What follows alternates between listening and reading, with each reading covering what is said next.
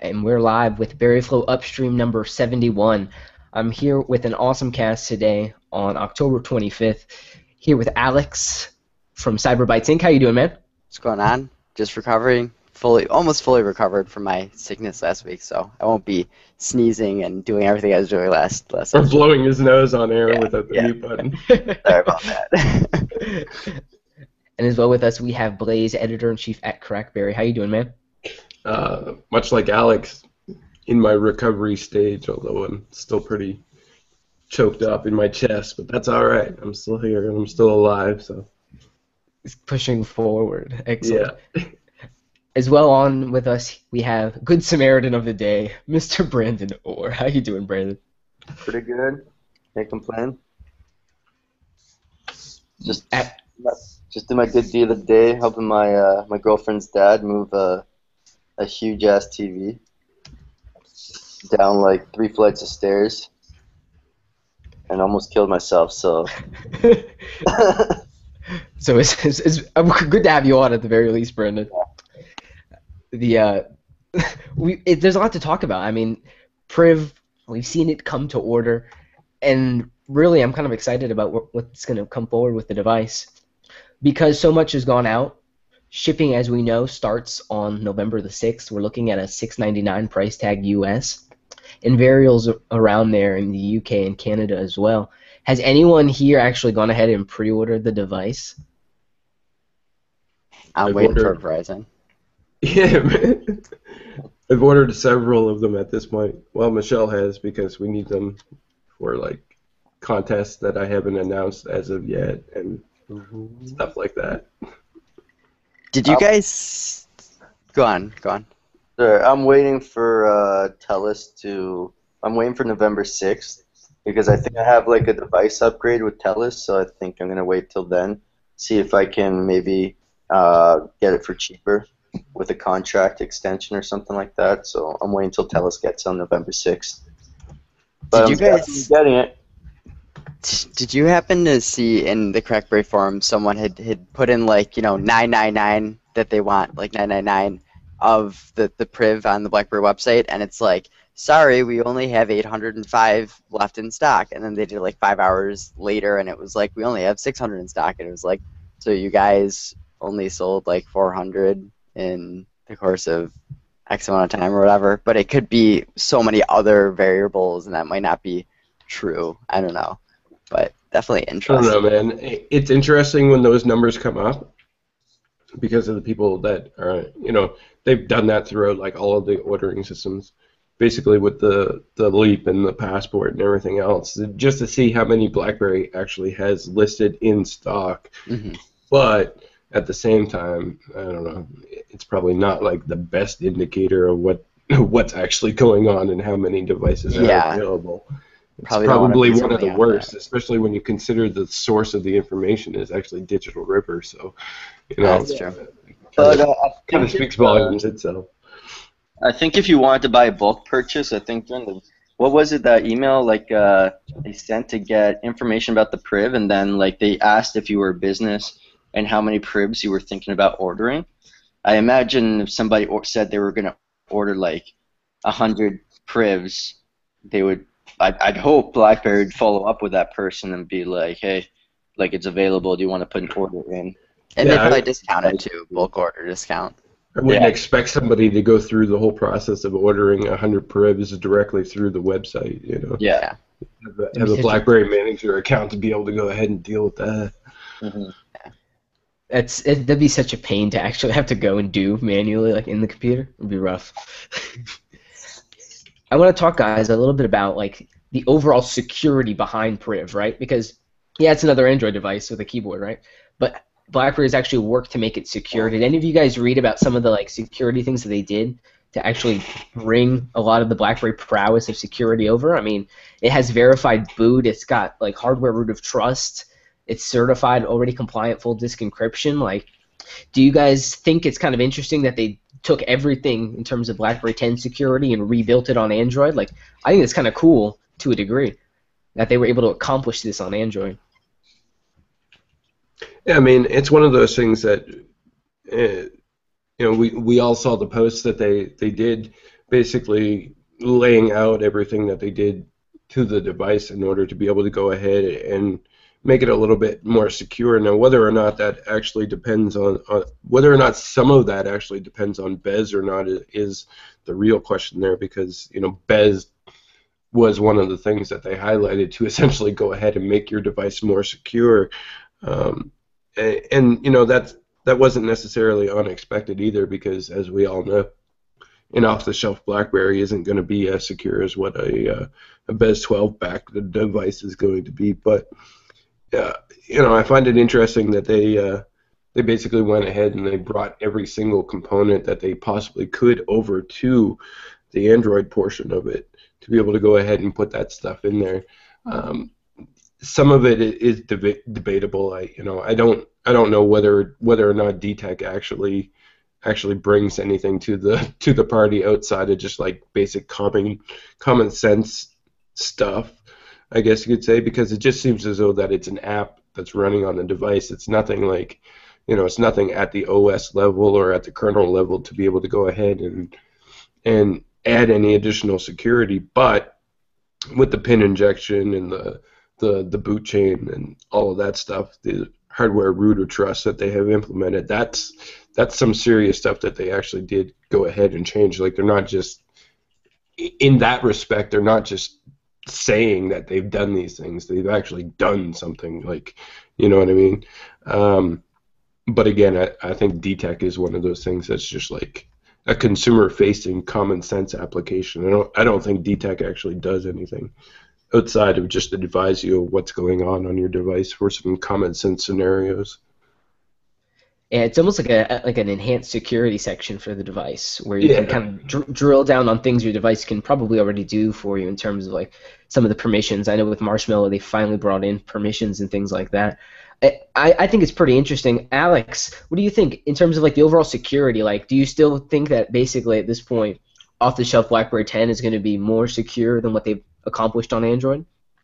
I mean, I feel like Chen has been very vocal, at least in the blog posts that they've been doing. Well, not just Chen, even security. People have been blogging on blogs.blackberry, and they made it really sound like it's almost at the same level as BlackBerry 10. They even said a few times like that it was at the same level. Do I think that it has the same level of security? Probably not, because they don't really fully have as much control as they do with BlackBerry 10, but I think that it's probably they've been taking it very seriously, and I think it's up there. I mean, they are doing the individual keys for each device, and when you boot up the device, it's going to be checking all the same stuff that it does on BlackBerry 10. So I think that it will be at a level that at least the average person like you and me, I think it'll be the same security. I think they probably did it. But playing like both of your points off of one another, it's interesting because how much is going to be Bez enabled or enabled through another partner. I know in some of the releases and news that we've seen come out about Priv, we've seen like mentions of WatchDocs and SecuSmart when talking about Priv as well, as if they've got an application suite already to go theirs. But will that be available at the consumer level? Like, will there be a WatchDocs preloaded on your phone and Android app? Probably not. So there's a lot more through the Bez that I think can be leveraged in terms of security, despite it already having a pretty good security foundation. Brandon, do you think security is going to play a lot into the success of this device? Or is it the device itself, the hardware, and all the consumer offerings that's really going to sell it? Well, I think you got to look at it. BlackBerry's philosophy has always been they want to leave you with a product that will help you be more secure and not less secure. So as we've talked in the past, Android inherently, because of the nature of how it was built and things like that, it was inherently less secure than their own offering. So it was kind of a prerequisite, if you will, for them to get into Android. They'd have to do this because they want to give you a device that's secure. So I think this is a great step in the right direction for them, because I think a lot of people were worried initially when they were talking about releasing an Android device. A lot of people were worried that they were just gonna, sell out and just throw it at the wall and see if they can manage to sell the numbers simply by having them as the the hardware manufacturer with the Android OS, but I think this shows that they have a lot more skin in the game when it comes to providing that security on Android. I guess will say, time will tell whether it does end up being more secure. I mean, we'll see. If it gets hacked in the first week, if it gets rooted in the first week, I mean, then there's some questions to be had, but here's another side of that, okay? Basically, the device is essentially all about security and stuff like that. And as we know within the Android community, a lot of people just simply enjoy the fact that they can go ahead and root their device. So does the device actually being rootable kill it in terms of the whole security aspect, or does it actually help it in the long run? Because, you know, it's easy to say that, yeah, if it gets rooted within the first 10 minutes of it being on the shelves, that's a problem for BlackBerry. That hurts BlackBerry's reputation because the whole device is based around security. However, at the same time, sales are going to be hurt if it can't be rooted by those, you know, in the community who actually do enjoy rooting their device.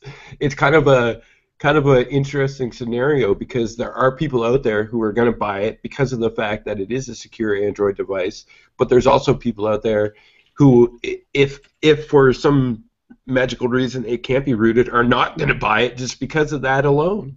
Like they're, you know, the Android enthusiasts love rooting their device.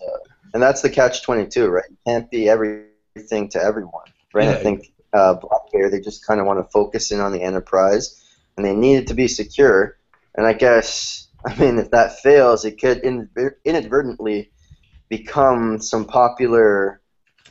device that gets popularized via like rooting and things like that. But I think I don't think if that were to happen, I think generally there are lots of people on Android that like to root their devices, but I think the vast majority of people are just looking to use the Android OS, the stock Android OS, without the actual rooting or anything like that. But that's an interesting point. Yeah, you know, and speaking about even just encryption and security, I know that Google has really been cracking down from manufacturers, and they're like for Marshmallow, I'm pretty sure that encryption is turned on by default. They don't like that their platform isn't seen as secure, and they are really trying to make it secure. So the fact that like it's never been like that in the past, that when you bought the phone, the device would be fully encrypted by default. But they're doing that now because they don't want to. They want to move into this enterprise market. They don't want to seem like they're, you know, a joke when it comes to security. So the fact that they're focusing on security, I wonder if BlackBerry's, you know, they're trying to, you know, help them with a few things on their end as well. Have a nice relationship going back and forth. It's an advancement for Android. I think we all can agree on that because this is something Android didn't have. The question is, do people want this? Yeah.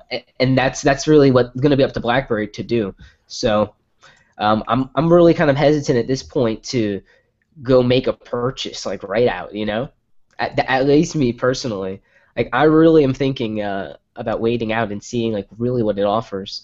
So yeah, and you're not alone in that aspect either because I've spoken to many people who are like, you know, people on my BBM and stuff like that.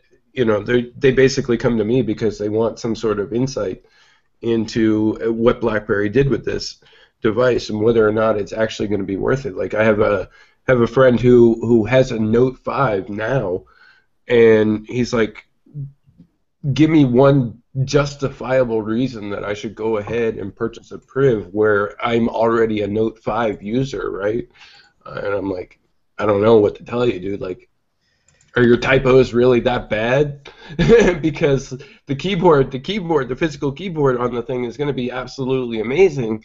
And if your typos are that bad, then basically that's one reason to go ahead and buy it. But I don't know if anybody's typos are really that bad to be able to you know put that sort of money down just for that one particular feature. It's kind of hard, especially for Android users that already exist because they don't. You know, a lot of them don't necessarily feel as though that the security and privacy aspect of it is, you know, very important because they're already using Android anyways, right? Right, and those customizations and things and the extra access they're able to get on those devices is something that they would appreciate to some degree. I would agree with what you mentioned earlier, how it kind of pigeonholes you away from some of your potential market. So you're already like niche within the vastness of Android with the security focus. What do you guys like honestly feel about like what we've seen so far, like the tagline "privacy on"? And what that does for BlackBerry as a brand today, marketing online and abroad. Do you think that's the beginning of something maybe a little bit more outspoken, or is it kind of just a general compliant term at this point?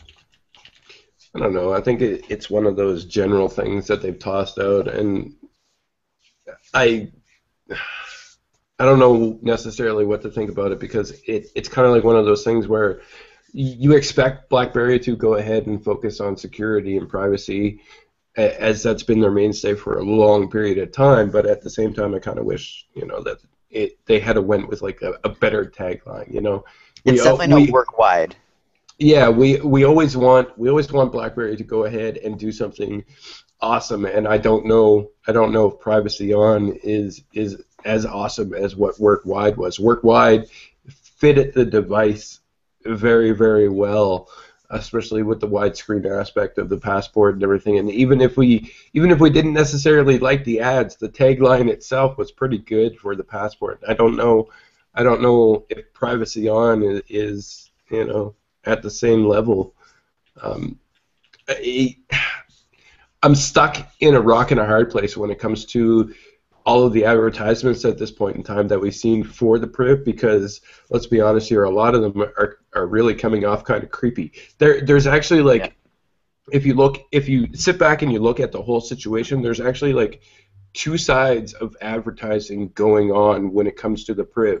You have the whole privacy on side of it. I almost said privacy. That's acceptable in the UK. Yeah. We're gonna get good privacy in this device. Yeah, we have essentially two sides of marketing which is going on, because as I've seen, and I'm sure everybody else has seen, you have the somewhat creepy privacy on kind of ads that are happening as well.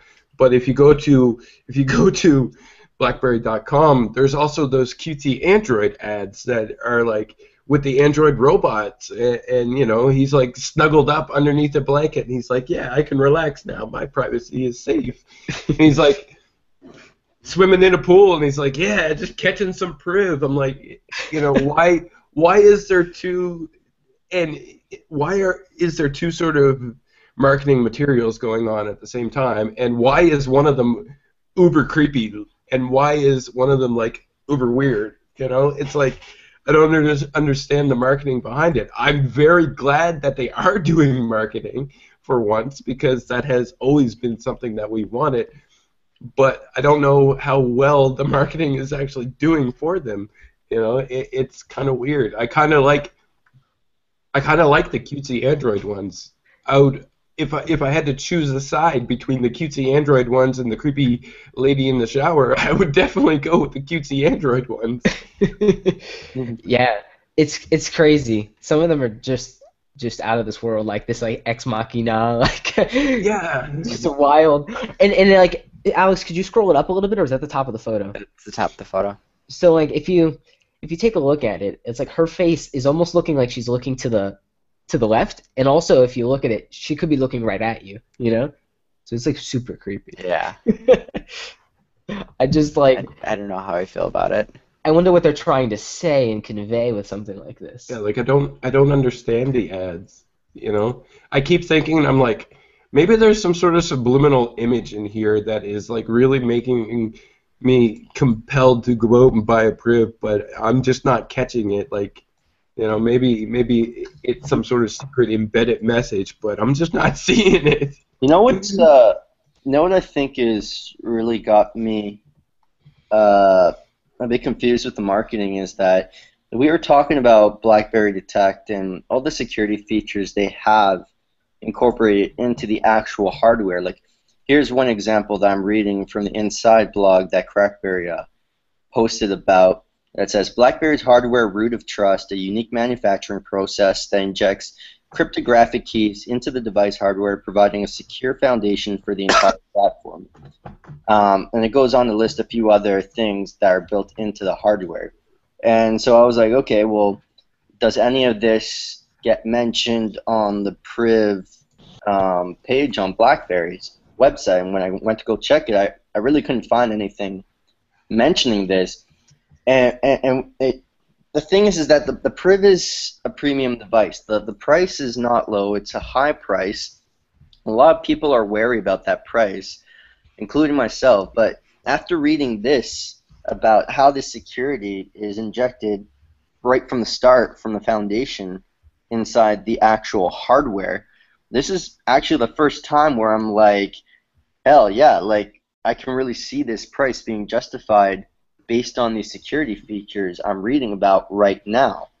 And I think they really need to push that instead of what they're doing now, where people really just don't know what they're trying to say with their marketing.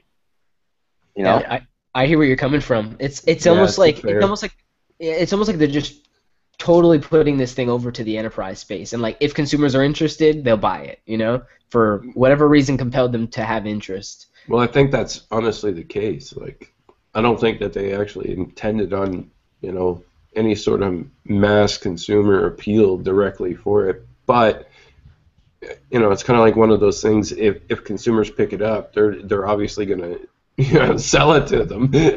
Well, you know, if they they're didn't, not gonna say no, you can't buy this device. but if they didn't care about the consumer market, they wouldn't have even gone to Android. Like this is Yeah, this I is mean, an that- app play, and this is like they obviously do want the average consumer to look at it, and they did. Like it has decent specs. It has top of the line specs for a flagship coming out. If you're just focusing on enterprise really doesn't care that much about being, you know, the most up to date specs. So I think, you know, they do have a lot of consumer in mind with this. This is definitely a consumer play. It just seems weird that that they're focusing so much on such an enterprise focus when they're obviously doing a lot to appease consumers here. So why not Alex, talk about it? can you bring that photo up that was posted a little bit ago, and it showed both sides, BlackBerry and Android, because it really just seems like it's like a device that they're trying to compromise as little as possible across the board on it. So here on the left-hand side, we obviously have BlackBerry and what they offer. Me personally, I'm a little bit weary on the right-hand side. It basically sums at the bottom, you know, BlackBerry users wish they had access to a rich app ecosystem. And on the right side, we have Android users wishing they had keyboard, battery life, security, and privacy. And it's like when I personally look at this, I'm not sure how good a sell those wish they hads are on the Android side. Do you guys think Android users really are looking for a good keyboard, battery life, security, and privacy? I think battery life definitely. Keyboard, there are people who are looking to it, but I don't think the average Android user is like, I wish I had a physical keyboard. And then also, yeah. But the thing, like, okay, I understand BlackBerry has patents on keyboards for their devices, but I just don't understand how there hasn't been, like, there's been keyboard Android devices built, and you haven't seen people clamoring for them. No. You haven't even seen a niche market being carved out by. But here's the thing, though. All those devices were shit. Let's just be honest. They were all shit. They were all under spec. They were never marketed heavily. They were never pushed in any sort of way. They were all just straight up garbage devices that Motorola and, you know, HTC put out just to try and determine the market. But unfortunately, they went about determining the market the wrong way because they never pushed any sort of appeal behind it, you know. Fair points. Be that as it may, we have a company like Samsung who literally pushes out, like, what is it, like 5 or 6 devices a year to hit every single segment of the market. Like, if they find out a piece of the market wants a pink device, they're going to build a device specifically for that market that just wants a pink device. And even they haven't done anything with the keyboard. So it'd be interesting to see if we do see people clamoring for that keyboard with the Priv coming out, or if they like more having the option of a keyboard. Not necessarily, getting it solely for the keyboard, but having the option to use it primarily as a touch device, but have that keyboard for those long messages. So it's a bit different from, you know, necessitating, not like needing a keyboard, and having a nice to have on Yeah. the Priv.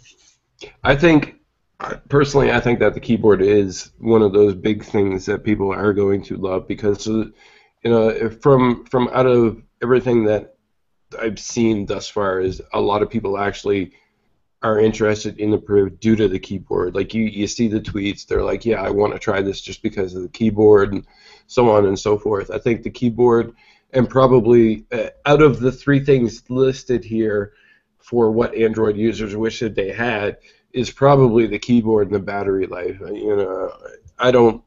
Security and privacy is probably not exactly on the top end of the spectrum of BlackBerry users' wants and desires, because otherwise you probably wouldn't be using Google anyways.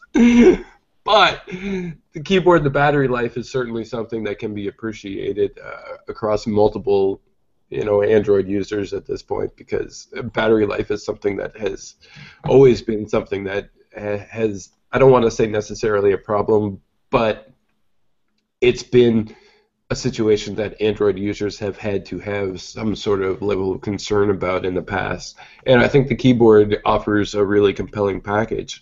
You know, and to your comments, I think having the option of a keyboard is a viable situation as well. Okay, a lot of Android users are used to touchscreen devices, but there are scenarios in which they wish that they had a keyboard. And I think BlackBerry is definitely right to go ahead and market that aspect of it and let people know that the keyboard is one of those things. And what I feel like is being so, like, a lot of people are kind of overlooking is it's an optional keyboard. The fact that you can slide it out and you're not giving up battery life, like storage space, like this thing is a slim, sleek device, and you still have the option to have a slide out keyboard. You're really not giving much up to get the keyboard aside from the pricing, but again, it's right up there with the Galaxy Notes, and you know it's competitively priced for that too. So yeah, they didn't compromise anything to be able to go ahead and add the keyboard on there. They still got the battery life. They still got the big ass screen. They still got you know, everything that an Android user would want from an Android device, but they managed to fit a keyboard on there, and you know they really do deserve some kudos for that. I mean, Apple got a ton of kudos for exactly how thin that they made the iPhone at a certain point in time, but I think I really do believe BlackBerry deserves some kudos for how thin that they actually came and made the Priv with a freaking keyboard attached to it. Like there's some Android devices out there that aren't as small as what the Priv is. And they don't even have a keyboard, you know. They need some like exaggerated claim, like we've created the thinnest keyboard on a smartphone device, and then like start clapping or something at like a release like conference or something like that. Like, but having a thin keyboard isn't a good experience either. Like I mean, yeah, well, having a thin device device doesn't necessarily equate having like a good device. But yeah. And you know, there are some things, the fact that BlackBerry made this device as thin as it is, since the actual screen that slides up, the top of the screen is very, very thin. So a lot of people complain about the 2-megapixel camera, but you know, you really can't fit the largest camera in such a small area. And you do have to give some things up because of how thin the device is. But you know, I think that it's thin enough to be like, wow, this is a thin device, and it's not at that level where it's like, geez, this thing is so thick compared to the competitors out there. I just want to say something about the 2-megapixel camera. A lot of people that complained about the 2-megapixel camera are people that are using a device with a 2-megapixel camera right now, which is the Passport. So like, why complain about it? Like, why? You're already using a device that has a 2-megapixel camera. Yeah. Well, if you think about it, like I remember, like not even like 5 or 6 years ago, 2 megapixels, like. I had a camera that when I went on vacations, like I took photos with 2 megapixels, and I thought they were like okay. It's just crazy how like the technology has increased over the 5 years in terms of the cameras, especially in these mobile devices. What's the standard? Do you guys know what the standard usually is for front-facing cameras? Okay, that's difficult though. It it's a usually is difficult around question. 5 or 8 megapixels, But but it's not all about the megapixels. It's also about the ums. I don't totally know too much about all of this, but it has a 1.75 pixel size, and I know that the iPhone had like a 2 megapixel camera, and then they made it a 5 megapixel camera, but they had to lower the from like 1.5 down to like 1.13. So it's like, and when Apple first announced like the front-facing camera, they were toting that it had like such a high I don't know how to pronounce it, or whatever, the like they were toting that it was like at 1.55, and that was high, like that was a big deal to them. So the fact that, this is higher than what they were saying it was last year, I guess like there's this whole battle that it's not just about the megapixels, because you could have a 10 megapixel camera and it can still look like crap, but it's a big picture. You can zoom in and you see stuff kind of clear, but it's also about how good the camera is. I don't know, man. All I got to say is like there's still MacBooks being put out with like 480p cameras, so Yeah. Like, Right, exactly. And we're here with probably like HD cameras, except for Alex. right. We were just talking about that prior to the upstream. What do you guys think? What do you guys think about like the overall, like what we've seen of the device with the officialized specs, because it is on pre-order, shipping November the 6th? Do you guys think like the specs are going to hold up in this market? Like, are there things you wish you had? Like, I know we've talked a little bit about like USB-C. Do you feel like it's necessary here? I mean, it does enable slim port connectivity on this device. I think two different ways about it. I think basically for the mass appeal aspect, there are things that should have been implemented on here, like USB-C should have been one of those things if BlackBerry was genuinely caring about the mass appeal of the device, and sort of being ahead of the curve. I think that there are certain things, again, like USB-C, that should have been implemented. However, personally, USB-C doesn't mean anything to me. All USB-C means to me is that I have to go out and spend some more money on some cables. Like, even Adam Zeiss, who used to work with me on Crackberry, he tweeted he's all up in the Android world now, and he's got a Nexus device that came out and he has to go ahead and purchase a bunch of USB-C cables. He was like, yeah, now I need to go ahead and buy a bunch of USB-C cables because I don't have enough. He only has one USB-C cable, right? So it's kind of like... I'm torn about that, though, too. There's another way to look at it, because for me right now, we're going to get Quick Charge 2.0, right? And like my existing cables, I don't think they're going to support Quick Charge 2.0. So am I going to go and buy new, rapid chargers anyway? Am I going to spend that money anyway? I don't know. It's a good question. What about fingerprint scanner? Do you guys think it needed it? Like, kind of would have been cool to see BlackBerry do something like that, because they're marking security and all the other competition is. Do you think it's a value add for them? No, I think again, it's one of those things where I would have liked to have seen it implemented for the mass appeal, but it's not something that I would use. Like, I don't see any reason as to why it has to have a fingerprint scanner. It's basically something that's just tossed on there to say that you have it implemented. Which, yeah, I'm definitely torn about that as well, because there's also the defense where it's like, oh, it's not as secure, but then it's like, well, what are the chances that someone's going to steal your fingerprint and things? And there have been so many debates about it that I guess legally, if you get like pulled over in your car, the cop could force you to unlock your phone with your fingerprint, but they can't force you legally to unlock your phone with your password, because password is considered encrypted because it's in the brain. Your fingerprint, when you go to jail, the first thing they take from you is your fingerprint. It's like, it's a normal thing. There are arguments on so many different levels where I personally would have liked to have a fingerprint reader. I haven't had a device that's had it yet, so it's not like one of those things where I'm like, I need this. Maybe if I use the device with it constantly, then I'd be like, oh, I really want this. But I have a few buddies who have the iPhone, and they have a case over it that don't allow you to even use the fingerprint sensor. So it's like, there are so many people who have the technology and they're not even using it. So is it really that great? Like, I got an iPhone 6, and honestly, the fingerprint scanner annoys me because it pops up like, do you wish to, like, every time that you restart it, you have to do not necessarily the whole process again, but like you have to like either enter in your password or use your finger to be able to go ahead and download things, which I find personally annoying all the time. But you know, the iPhone has it, and I have an iPhone 6, and I don't use it because the fingerprint scanner annoys me. It's one of those things where you either really love the fingerprint scanner or you have no desire to actually use the fingerprint scanner, and I have no desire to use the fingerprint scanner. But again, you know, like Alex said, I'm torn between the fact that I would have liked to seen it come with one, just because I know that there are many people out there who will basically down on the device simply because it doesn't have one, right? And BlackBerry has seen enough of that in the past. They're like, you know. Yeah. They're really trying to toss aside everything that's held them back. Like, we look at Yeah. the camera, the screen, you know, everything. They brought it all to the table, as Brandon said a little bit earlier. B-Dog, any kind of hardware additive that you wish was there on the device that isn't there, or do you think it's pretty solid as is?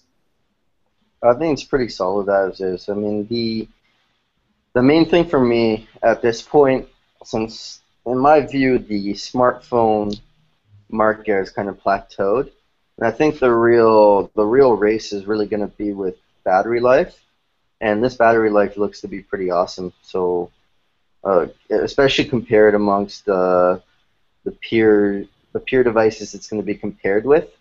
So I'm really excited about that. I mean, I have a Passport, and I love not having to recharge it every couple of hours. And I think that's going to be the main thing that I'm happy about. And I think that's the main thing that a lot of people want to get it.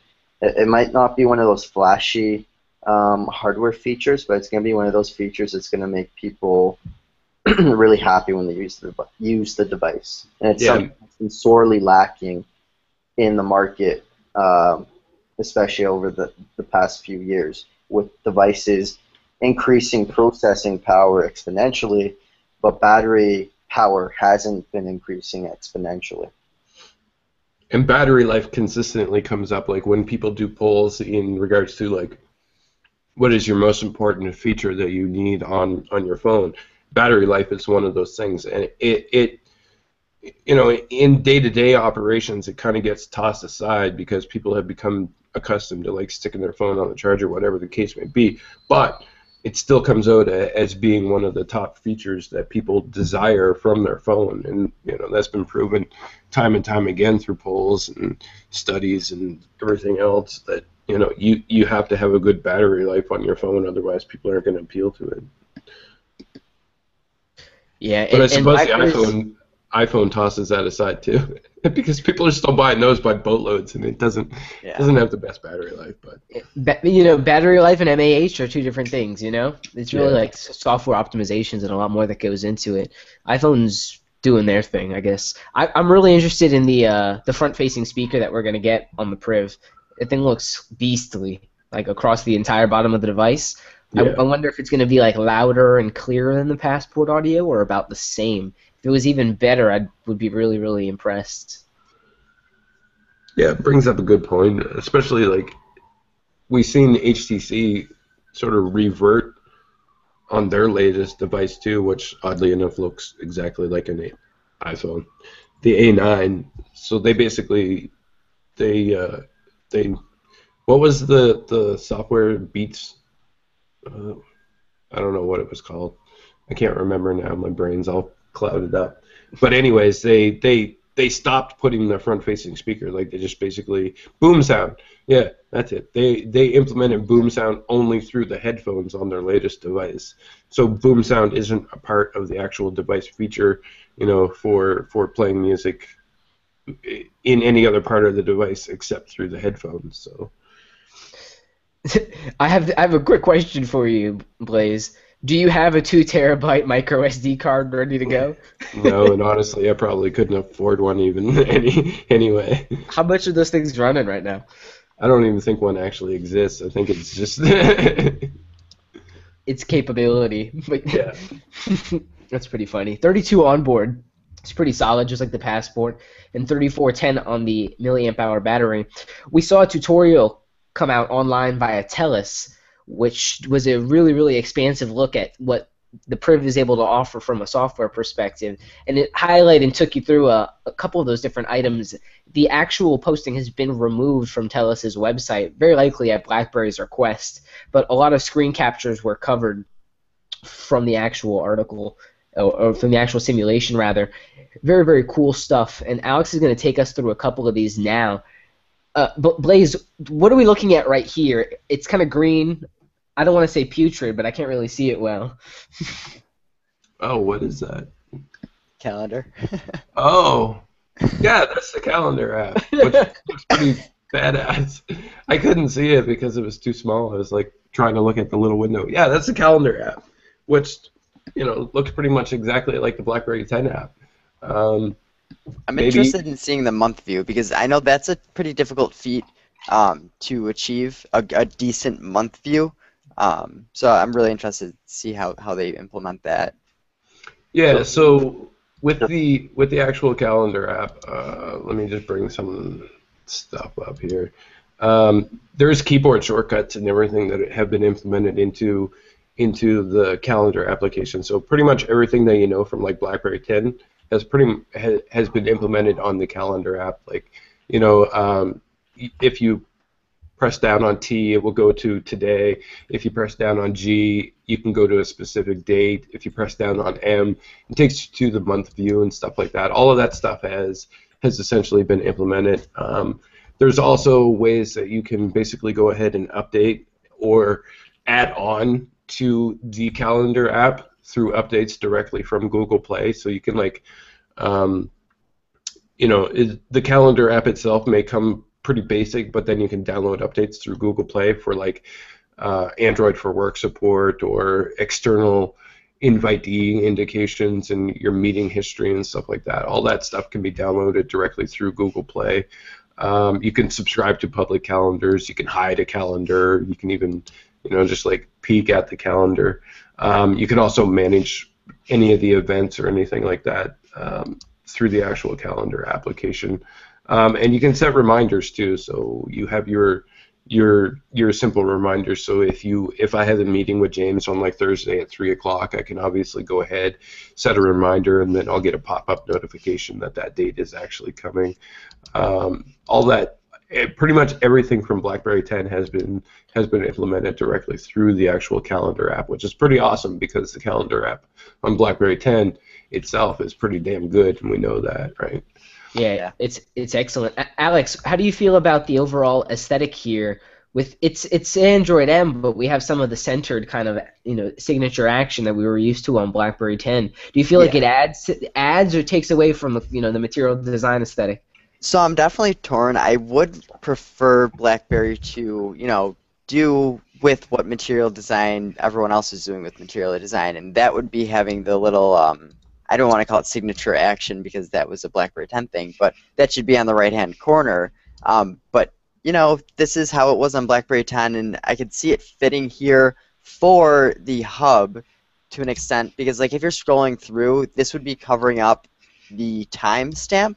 And again, it's really such a little thing anyway, whereas in the middle, it's not really covering up too much of anything when you're scrolling through. So I guess I could maybe see why they put it there, but, come on, BlackBerry, just keep consistent with everything else. But it's really not that big of a deal. I don't think. I mean, when you scroll through, don't those action items hide anyway? No, the action, it always stays on. It would hide on BlackBerry 10, but on actually Android, it's always there because it's supposed to be this is the most important thing. We want it to be accessible at all points in time, and it fits. I mean, is it really that big of a deal to have a tiny dot on your screen essentially taken out for all eternity? It's not that big of a deal. So, again, I know some people are a little bit upset with it. I'm not overly happy with it, but they like to do their thing. I really like the way Hub is looking. Do we have what the left-hand overflow or the left-hand menu looks like? I don't think so. Yeah, we do actually. Let me just pull it up right here. Oh, there you go. That's from the TELUS leak earlier. Yep. Yes. So, Brandon, what kind of accounts do you think we're actually going to be getting here inside Hub? I mean, right now we're looking at BBM text message, email. Do you think we're going to get maybe Twitter, Facebook, Instagram? And how does that kind of integration happen? Does I BlackBerry think build it all themselves or what? I think it's difficult to say because the beauty about the hub is being able to get messages as well as read and reply to them and interact with them. So I think it's mainly going to be email, Twitter, Facebook. I think that's probably WhatsApp and Viber were both confirmed through BlackBerry Russia. And yep, and then there's also LinkedIn, which was apparently it's going to be in there as well. And I would be incredibly amazed if they don't get Slack up and working sometime because yeah, but Slack, it's not going to be one of those things where every app that gets notifications is going to be able to. Well, like theoretically, they can have it so every single app that gets notifications shows up in the hub. You're just not going to be able to send a reply or something straight from the hub. It might be like a notification goes in, you press on it, it takes you to the app, right? Kind of like a notification center. But I think that remains to be seen whether that's going to be added. So right now it's going to be mostly just like BBM, text, email, those apps that Alex and I mentioned, and your call history like we see here. I think it's also important to note that some of the stuff isn't necessarily going to be there when the device launches because applications will need to be updated and so on. Yeah, and absolutely. The interesting thing with the BlackBerry Hub is that because it is Android, they can continuously go ahead and update it as well if new features come out for it, if they want to implement new features on that side of it. It doesn't require like a whole OS update or anything like that. BlackBerry could technically go ahead, push the APK directly to Google Play, and then, if they want to add more accounts like, I don't know, Weibo or whatever, they could basically just push it as an update directly through the Google Play Store. Imagine if they open up an API or something in the future. Because that'd be great. Or whether there was like a way to build into Google's own notification system and kind of subvert some of those notifications that the apps already create. Very interesting to see that it is pretty fleshed out at this point. Even the calendar peek and pull at the top there. Do we know if BlackBerry has like a patent on like the hub or like how it works or something like that? Is it something they like some IP that they can actually, potentially generate some revenue if like Google likes it and they're like, okay, we really want to implement it like that, and we just buy it off of you or license you? Is that even a possibility with this? I mean, it is a possibility, but I've never seen any actual like paperwork or documentation to be able to say, yeah, they patent this specific part of it. Also, another thing, within the BlackBerry Hub, you do have your keyboard shortcuts as well too. So, in case anybody was wondering about that, you can still press C to compose a message. You can press S to essentially do your search. You can open up the accounts view by holding down on A, or go to the next unread message in the list by pressing U. All of those keyboard shortcuts are directly in there for in the list of messages, directly in a message, and even from the navigation drawer, you can directly go to the hub simply by pressing the H key. Awesome. Yeah. Yep. So I'm really like frustrated. Before we talk about this compose tab, Alex, like, where is like the hub attachment icon? Like, I need that in my life. Oh, that's true. Yeah, that's like one of those things that like when they added it to BlackBerry 10, it was like, oh, cool. I could just essentially look at my emails from an attachment concept. It's like a different paradigm to kind of look at, and it definitely made so much sense. I don't know. Maybe in the overflow they might have little attachments sort by. I don't know. Well, it's a little bit depressing. The other thing that people are going to be interested in is triage. So just to let you know, I mean, the hub essentially works the exact same way. You can directly update specific items directly from Google Play. So you can have like account ordering, prior date actions. You can have quick actions, which quick actions basically in this definition are it allows you to triage your inbox using quick actions such as delete, quick reply, file, and pretty much everything else. And you can have like ActiveSync out of office replies or custom notifications. I know a lot of people have asked about custom notifications. So custom notifications, you can actually set them just as on BlackBerry 10 for, you can set the custom notifications for specified messages and sounds and LED settings and vibrations and so on. All of that stuff has been there. What about pinch gesture? We have yet to see that, obviously. Yeah. That's my favorite. Like Me as well. Really. It's interesting if you go through the actual tutorial when it was up and you go to the search section. It's very interesting because it takes you through basically like a layered system of search. So messages between this time from these contacts and things like that. It was pretty interesting to see how like it had multiple layers of filtering. So I like search on Hub where I can just type in my email. If I have it synced forever, I can find it relatively quickly. And it seems that again a lot of that stuff is being brought over here. Just wish that the search and overflow and that hamburger icon were lower on the screen, man.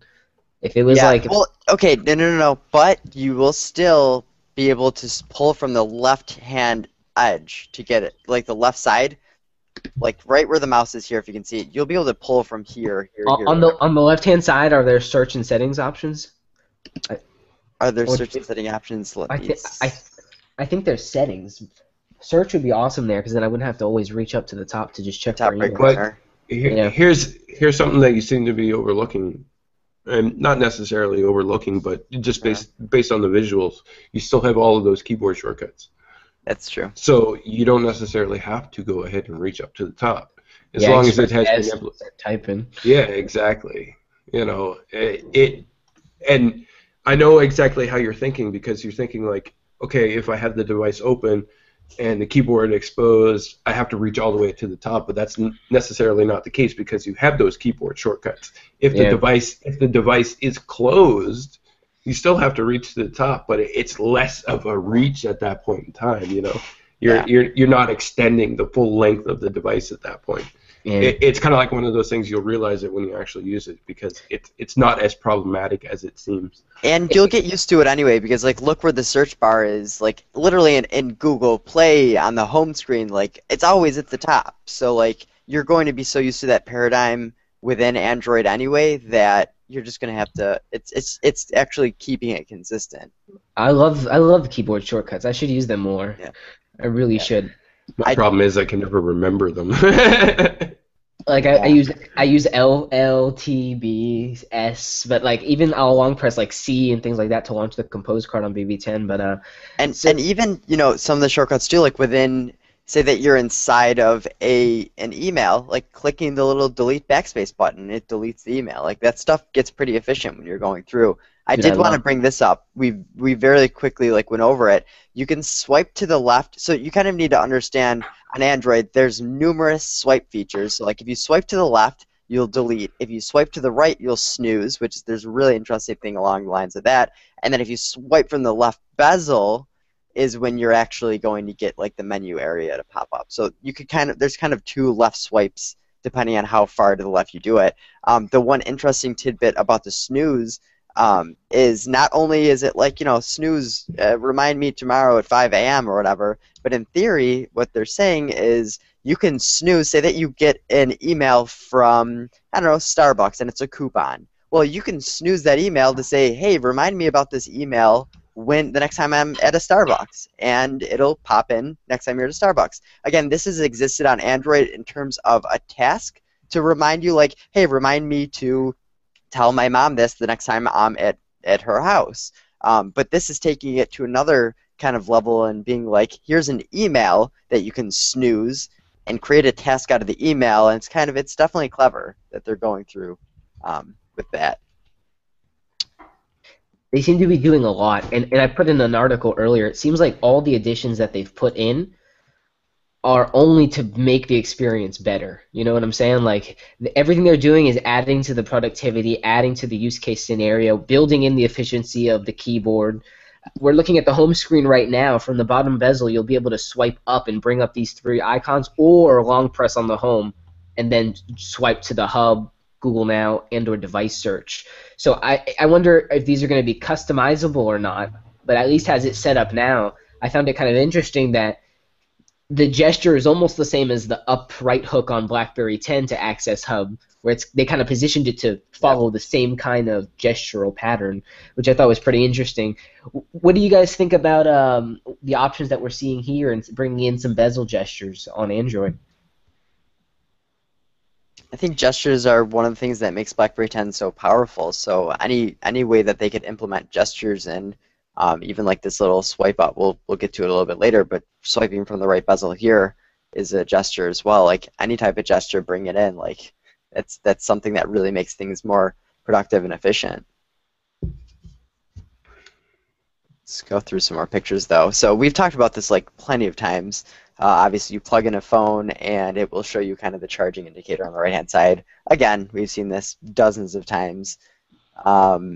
This is something that let's have Chris and some people talk about. There is a productivity edge that you could turn on and turn off. So again, if you don't want these little modifications to Android, you could turn them off. If you want like straight vanilla Android, you could turn some of this stuff off. The productivity edge, which is this little thing right in the right-hand corner, and you could even optimize this. I'll show you a picture a little bit later that you can say, I want it to be a little bit more opaque, or I want it to be flipped. I want it to be on the left-hand side. You could do a lot of customizing for this because this might stick out a little bit too much more than you would like it to be. But I don't know if someone wants to take over.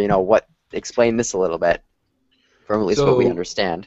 So basically, it's kind of like the actions that a lot of developers made use of directly in their BlackBerry 10 apps, because you know how at the bottom of the BlackBerry 10 app, as you move throughout the app, sometimes a button will change depending upon what the action is. I can't think of an application off the top of my head that actually uses it right now, but it is there. It was something that developers could make use of. So basically, when you're inside of any sort of application or quick application, you can basically swipe to the left or swipe to the right to be able to pull out that extra menu, and then you can quickly add different functionalities based on the application itself. So in the example that's being showed here, you can directly tap on the calendar application itself to immediately go ahead and just create a calendar appointment, or you could go to the email application, which is to create an email or send off an email.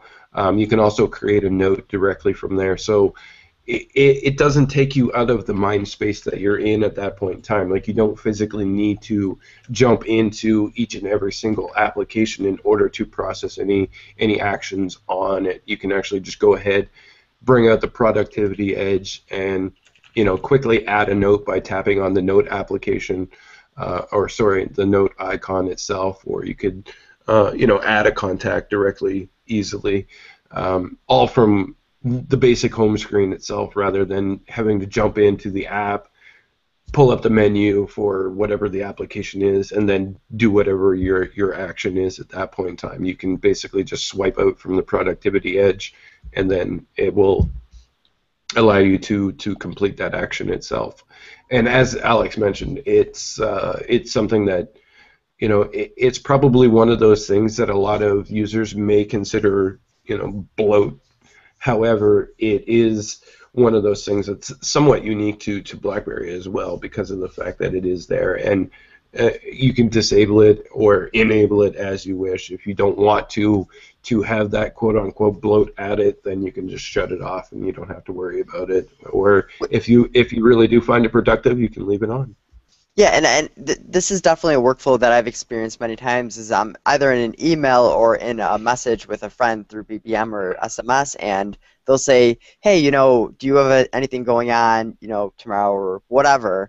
And being able to just swipe right here from the left, like I could be in the chat message, pretend there's a chat window, and just with my finger swipe here, and I'll get this nice overlay being like, "Oh, you have blah blah appointment from 3 to 4 p.m. tomorrow," and then I could just click back and be right back into the chat or the email, and not have to, okay, what would be the alternative? I'd have to click home, then I have to click calendar, and then I'd have to scroll and be like, okay, tomorrow, yeah, I have this going on. So like, it really does help in terms of productivity, but again, some people might not like this kind of stuff, and feel free to disable it. It's not that big of a deal.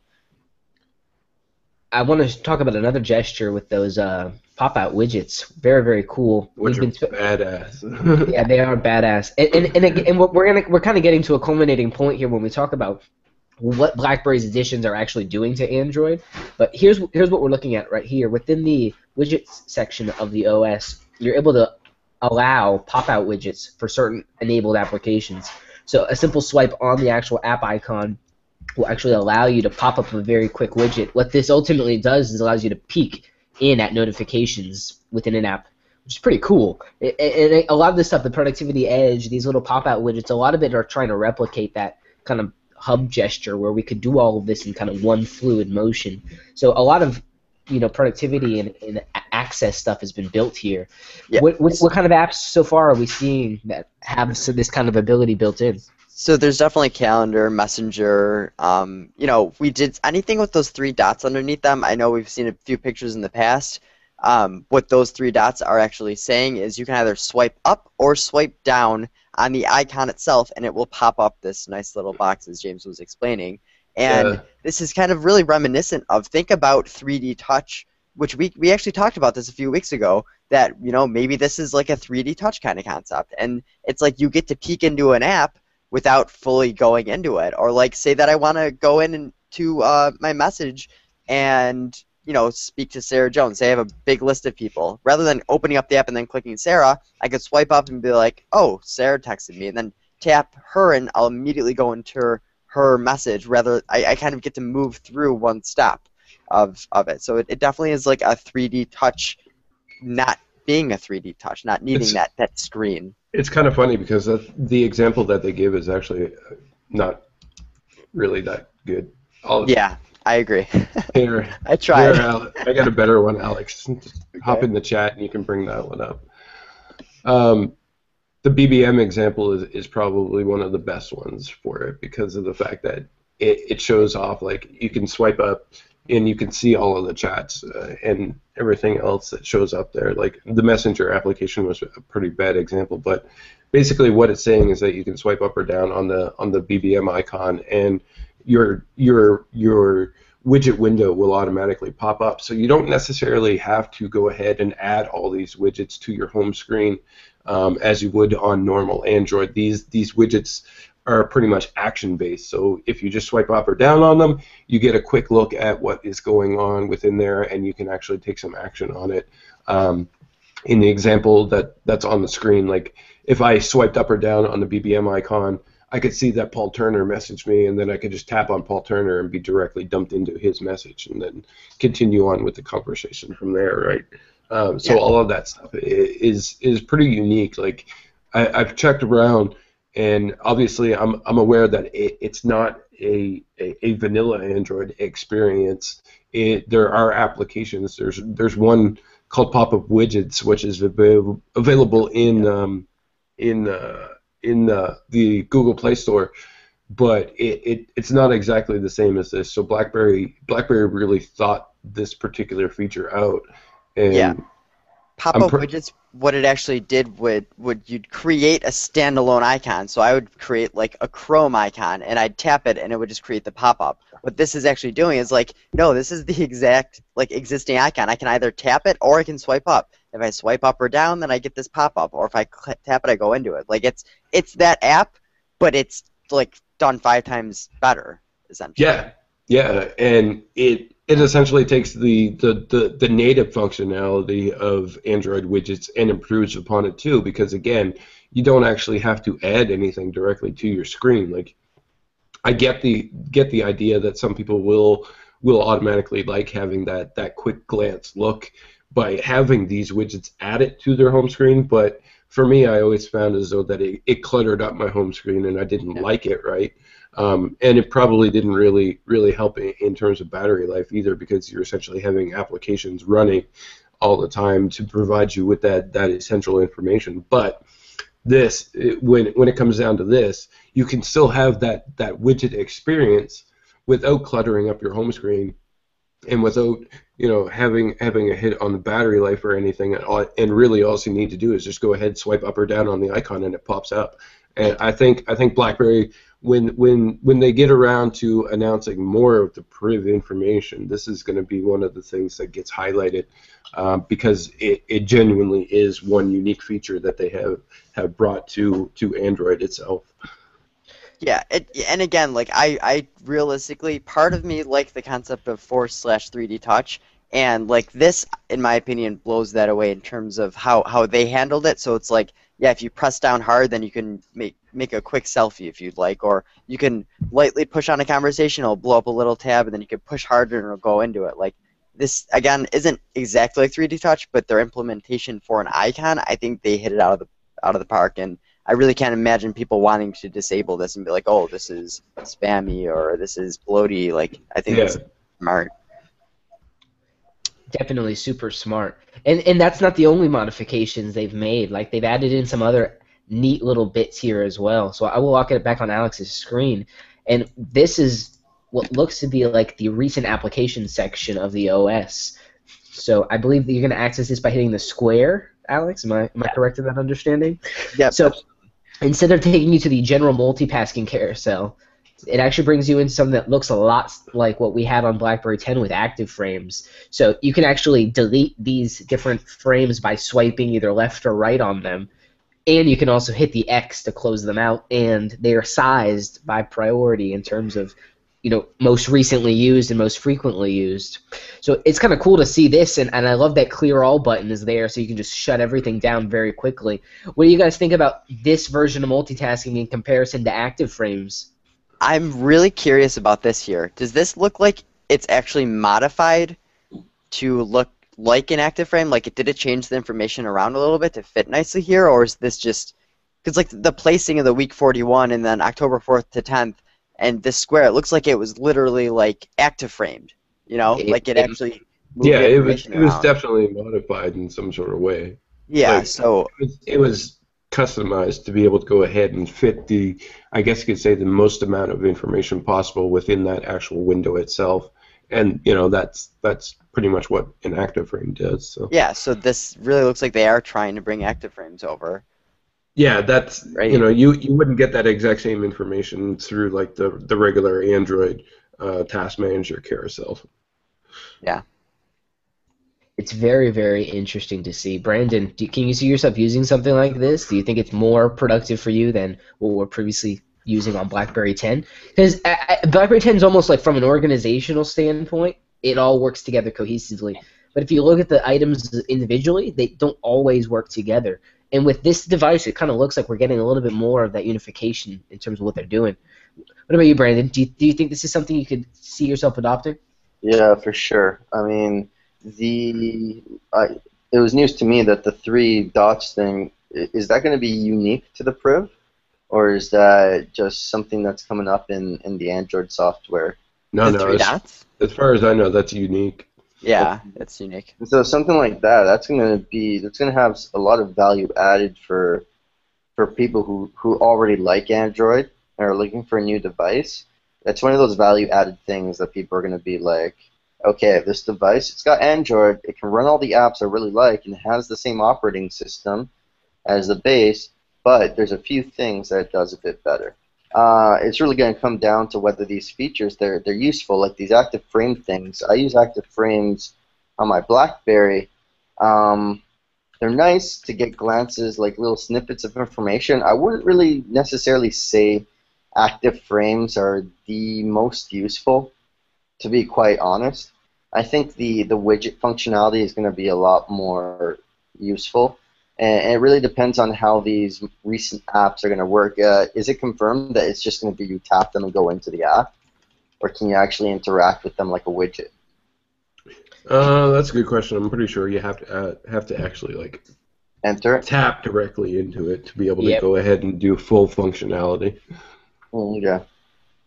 Yeah, And so I mean, like, if it works basically the same way. I mean, I use active frames in a similar way. You get the snippets of information, and you tap in quickly. It's an easy way to have that, as you said, James, that flow of that workflow on your device, easily being able to switch and flow into different applications as you're working through different things, and displays apps pane here is just another way to improve that efficiency there. I want to see if they have like an open. I want to see if they have like an opening animation or something where like when you tap it, it kind of like zooms into the screen, or whether it just kind of like does it instantly or something like that. Because I just would spend days flicking active frames back and forth, you know. Bored at the airport. There are two more quick pictures we're gonna go through. This one I mentioned a little bit earlier. Figured I'd at least show it off though. So the little side bar that you can peek out. The productivity edge, Alex. Yeah, sorry, dude. There's too many names going on here. I'm getting a little overwhelmed.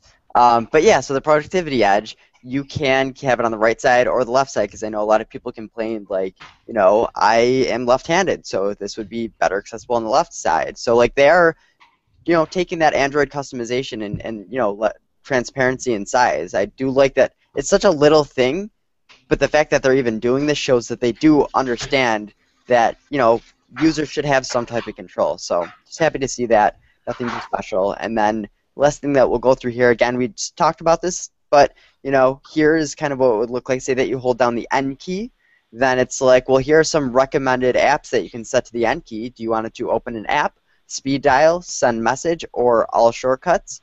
And you can just click, you know, I want to open an app, and then select, well, I want N to open up notes. So now from here on out, you click the N key, and the Notes app will open up.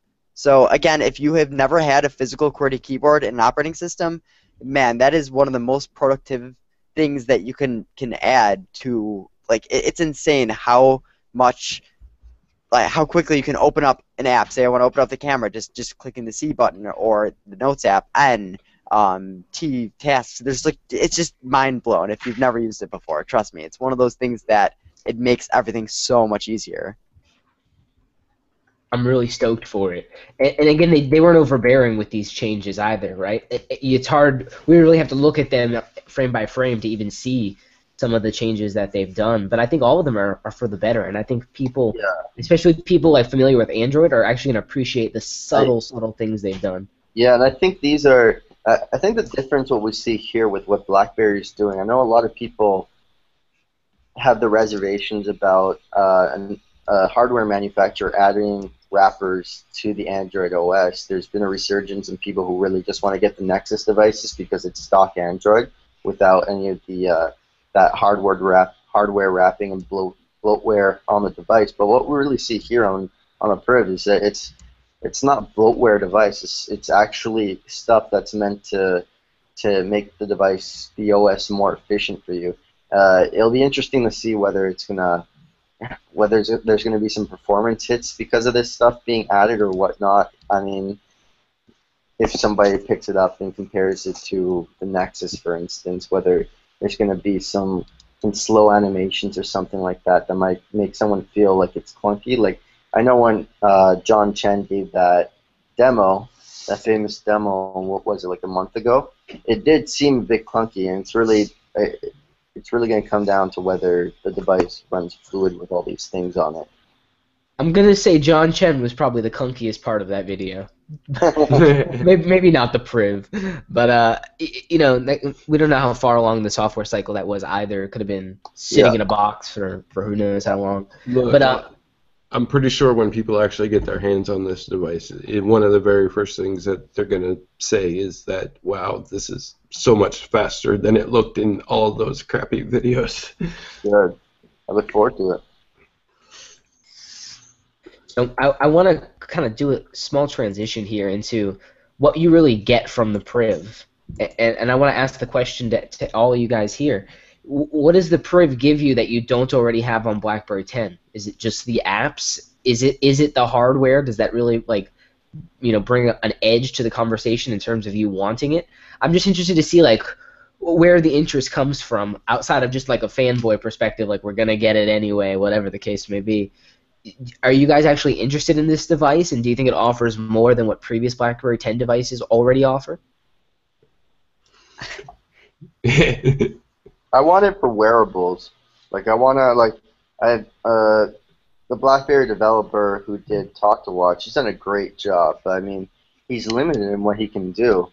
And I just really want to be able to use my Pebble to its full potential. You know, that's one thing I'm looking forward to personally. For I guess, selfish reasons. I want to use it for this device I have. I want to make the best use of it, get the most out of it. But also for other cool things as well, other technology that, I think one of the things that that will be an advantage when when I move over to this device is that when a company comes up with like a new gizmo or gadget or something like that, I mean, 95% of the time they have an Android app available to use right off the bat, and having this device can almost guarantee that that app or whatever, or that device is going to work with my smartphone of choice now.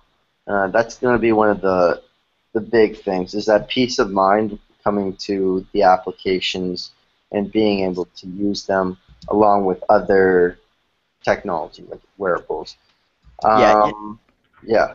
Yeah, like I mean, I've currently been using, honestly, Relay for Reddit, which is an Android app, and it has been running fairly well on my Z30. But I'm looking forward to just getting these apps as intended, running at 60 FPS, 30 FPS, and not having these random crashes and things going on.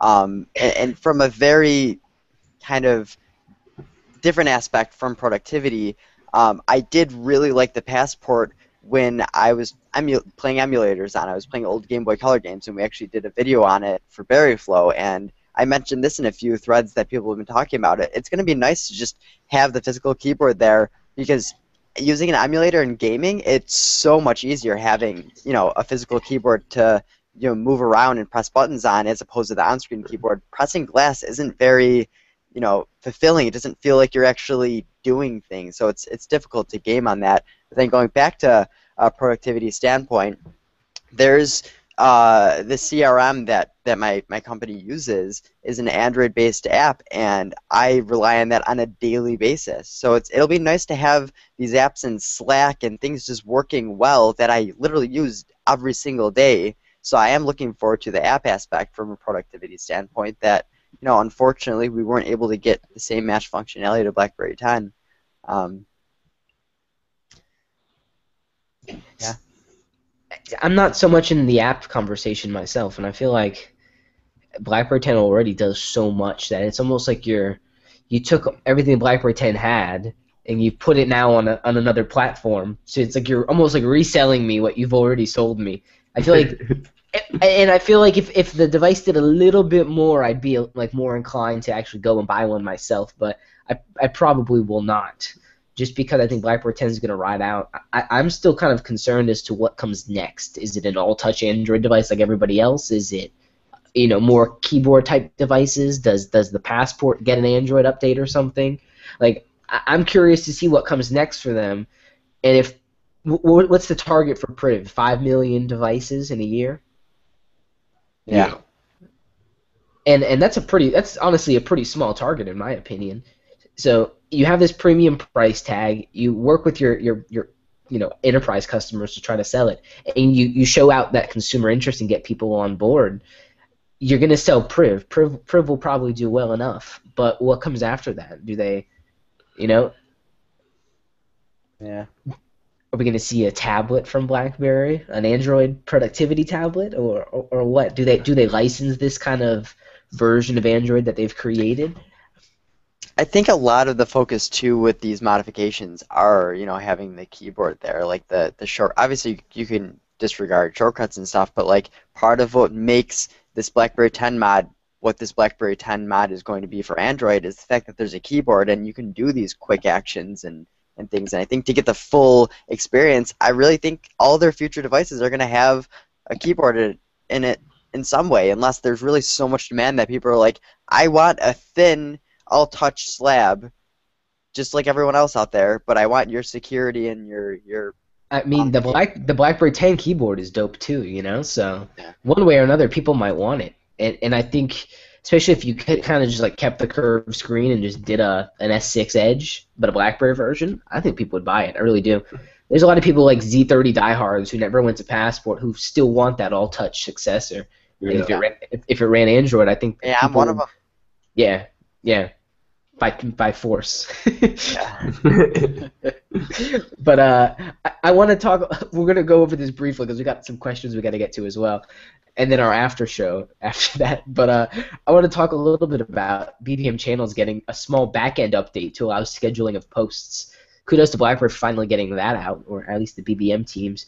Do you guys think there's some backpedaling in terms of what's going to come on for BBM channels? Like, I've said many times, like, BBM is awesome, channels is awesome. Why isn't it developed more? You know, as they focus really in on the software kind of feature and really having software as the main focus, do you think BBM channels might get some love down the line from the BBM team, or was this a happenstance update that has no meaning whatsoever? I think it has no meaning whatsoever. Given the amount, the time frame in between in which we've actually seen additional stuff, it's kind of like they had this kicking around and they just decided to go ahead and make it live. It Which is bothers me. unfortunate because I actually like channels, right? Like, but you know, what are you gonna do? You can't. I don't know if there's much traction happening on channels. BlackBerry isn't very forthcoming with any sort of information about channels. It's just like if they can integrate now PayPal into the whole BBM experience, and then they can get with brands and then offer things sold through BBM channels on their channel, scheduling posts for sales and different things like that, where people can just pay through PayPal. I see like a long road for BBM, and I wonder if that was just a small like, all right, let's see if we can get something going forward. But again, that's a lot of talk because they have the Amazon partnership and they never did anything to that effect either. You know? And it's funny because like there's something with BBM channels that I still really like compared to something like Twitter, and that is like, say that I follow someone on Twitter. It doesn't mean I necessarily want to see every single thing that they say because people tweet a lot in a day. One person I follow might tweet 50 times in a day. And whereas BBM channels, if I follow something like Berryflow, I get that notification that Berryflow sent a message out because I'm following the channel or I have it like favorited and everything. I get excited that I was like, oh, this might be some new BlackBerry information that I haven't heard about yet. Whereas the same doesn't go for Twitter. You could obviously be notified whenever someone tweets, but you're going to get a lot of useless notifications. So I kind of like that. I think higher quality content has been pushed on channels. And I don't really feel like there's any platform really that people are consistently putting high quality content, not posting as often, but when they do, it's like higher quality. So I will be sad to see, channels not be as integrated, but I do hope they keep doing something with it. To just make it a platform to sell me things. I mean, it has to be about brands, and that's a tough thing for BlackBerry right now because they're not a brand that really wants to be, associated with in the general sense. So maybe with Android and Google not necessarily getting behind, but supporting BlackBerry and what they're doing, it can start changing some of that perception and make some of those things happen. As well, we saw some commitments from John Chen on the security and privacy of these devices and what's coming ahead, to a head with Priv. Do you guys think that a commitment like this is important to do at a time like this when cybersecurity is such a huge deal? I mean, I believe Kleidermacher was on CNN the other day, and he did a piece, a stand-up where he was talking about IoT and really how cybersecurity is just so important these days. And when you look at the scale of the Internet of Things and these kind of connections, what it's really going to mean. So, do you think an Android device changes the kind of customer BlackBerry wants to go for? Or does it redefine it for a kind of a new age of what BlackBerry is doing as a software services, company? I don't know. I think it just opens the doors to more potential customers who necessarily wouldn't have picked up BlackBerry 10 devices because of the perceived lack of capabilities between those devices and the application ecosystem and everything. I mean, it certainly opens the doors to more customers for BlackBerry in some regards. Going Android doesn't necessarily guarantee any sort of success, but the potential is there for them to go ahead and do that, and especially if they really are committed to actually improving upon Android, it does also open up the doors to potentially further relationships within the Android ecosystem directly with Google or even with Samsung or whoever, right? Because if these other OEMs actually start seeing what BlackBerry is doing, it basically pushes everybody forward, especially if people like what BlackBerry is doing. it breathes new life into it, and it breathes new life into BlackBerry. Again, going Android doesn't necessarily guarantee success, and I'm not going to say that, yeah, they're going to be 110% successful with this and everybody's going to be fawning over it, but it at least opens the doors and gives them the potential to expand upon the horizons of what they have. Because, I mean, no matter how you look at it, BlackBerry 10 sort of came to a standstill. What are you going to do further with BlackBerry 10? Could they have done more with BlackBerry 10? Probably. But it reached the point where, you know, the apps became a problem, the workarounds became a problem for everybody who is interested in it, and, you know, I think with the Android move, it expands their horizons and opens some new doors that potentially were closed just because of the fact that they only had BlackBerry 10 to rely on. It's very, very coy that in the end of John Chen's piece, he says, you know, this device is for BlackBerry users who need it all: choice, innovation, security, privacy, and productivity. And I would really like this device to be kind of, you know, marketed as a no-compromise device. You know, it gives you everything you could want in one awesome package. But I guess we're going to be seeing a lot more of Priv coming soon. November 6th is when these devices start shipping. We may get some kind of official announcement or something to that effect down the line here. Maybe sooner. Yeah, well, I mean, it's pretty much out there. I mean, Marty Beard says that there's more coming directly on Tuesday. So, you know, today's Sunday. We got Monday to basically ramp up, and then there will be some more stuff happening on Tuesday directly from them. So, as far as I know, anyways, he said, you know, there's more coming, so there has to be more coming at some point in time this week. Whether or not that be Tuesday, yeah, that's a different story. But at some point in time this week. It's coming, guys. It's coming.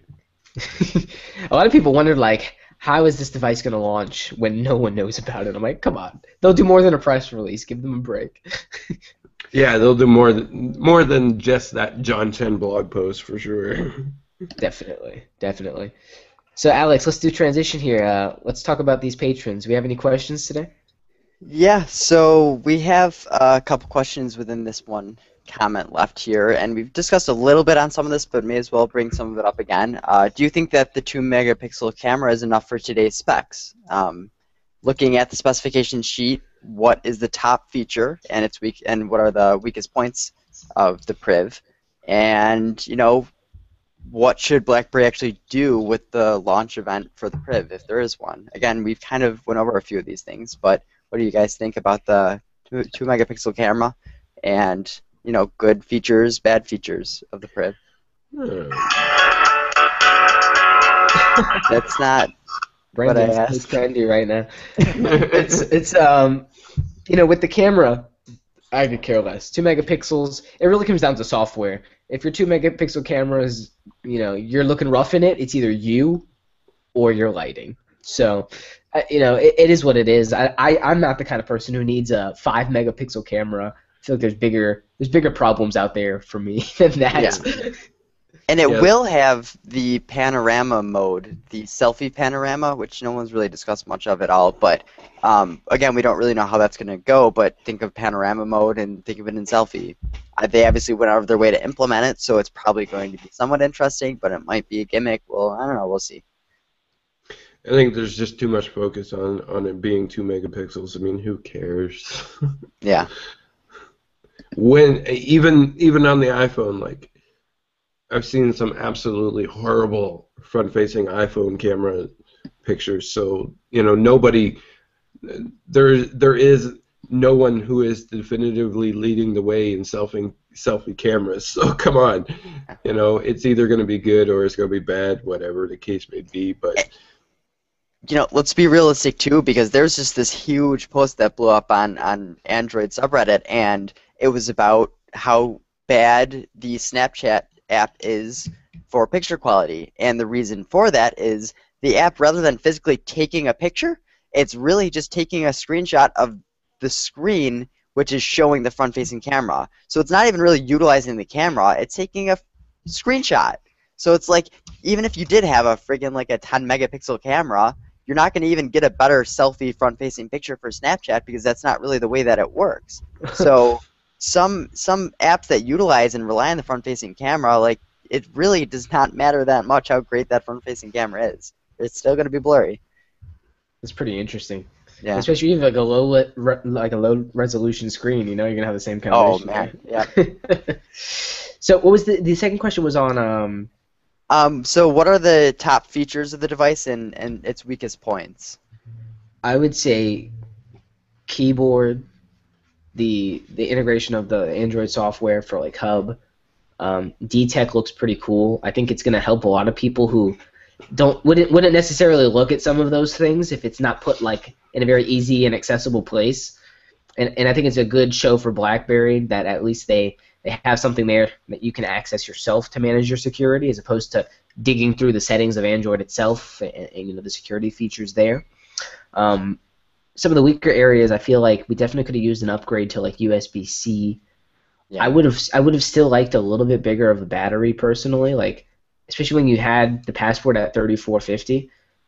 I imagine maybe it's like for size and weight and whatever that they slimmed out on it a little bit, but Which it's so funny because you listen to what people are saying about the battery though, and they're hyped about it, man. So it's compared to the 3,000 milliamp batteries they get on no devices. There's like 2 or 3 devices. I think Samsung's like at 26 and iPhone's like 22. It's rough. Yeah, or if you get the Plus version, which again the Plus is a large phone, so How many hours did they say the battery would last? 22. 22. 22.5. Yep. Yep. And that's mixed usage. And again, like, all these Android people talk about SOT, screen on time. Obviously, you're not going to get 22.5 screen on time. People flip out if you get like 6 hours of screen on time. So, do we think that this can achieve that? Maybe. And if people would be impressed by it, then great. Again, we'll see. Some of the other things I really think they've and it sucks to say this, but they've took like the things I loved on BlackBerry 10 and they have recreate them on Android. Mm-hmm. Like a lot of even the way like the productivity edge, the bezel gestures, the hub, even the way that seems integrated, it seems pretty passable. Yes, Yeah. It's not an exact copy, but they've done a lot to kind of bridge the gap in terms of even like the little pop-up widgets as well. Like they've given me Peek, they've given me Flow, and they've given me the extension of those services. On Lollipop, maybe Blaze has an eye on this. On Lollipop, is the share framework that they have as robust as it is on BlackBerry 10? Is it about the same in terms of sharing between applications on Android? I wouldn't say it's as robust. It does come close, but I mean, it's one of those things that can be improved upon for sure. I don't know if BlackBerry has any capability to actually go ahead and improve upon that themselves, or if that is like an Android fundamental thing. But it's not exactly far off from what BlackBerry 10 is. So I don't think the majority of people will actually really notice a difference. I mean, the hardcore users will probably notice it, but nobody else is really going to notice. Yeah, it'll be brand new for everyone else that's probably going to be getting this device. Yeah. Just to us, we had BlackBerry 10 as kind of a foundation to understanding it all. Yeah, and it's kind of funny, too, that, like, one of the things that I'm not overly excited about, but at the same time I kind of am, the fact that, like, I have this Verizon Model Z30, and it does have wireless charging, and I bought a Qi adapter or whatever. And I've been using it a little bit lately. It's not the best, but I've been using it. But I actually, through work, I have a client who runs a construction company, and they just got these integrated Qi adapters into countertop. So, like, you could integrate it into your kitchen and have literally this built into your countertop. So you just place your phone down on your countertop, and it'll start charging. But again, if you don't have wireless charging in your phone, you can't even use that. So I'm advertising this product for him on the website, and so many phones can't even utilize it because phones are saying, like, oh, wireless charging is a gimmick or whatever. And, like, brand new phones coming out don't even have that. So I'm hyped that, we're actually going to have it and keep having it. Because it's just one of those little things that we don't have to have, but, I'll take it. Yeah, I'll definitely take it as well. I mean, ease of access is ease of access, especially if you're starting to build those things into your furniture and appliances. I mean, yeah, I want to keep having it for sure. What about you, The Chris? wireless charging? Yeah. I don't know. It's kind of stupid. You still have to plug in the wireless charger.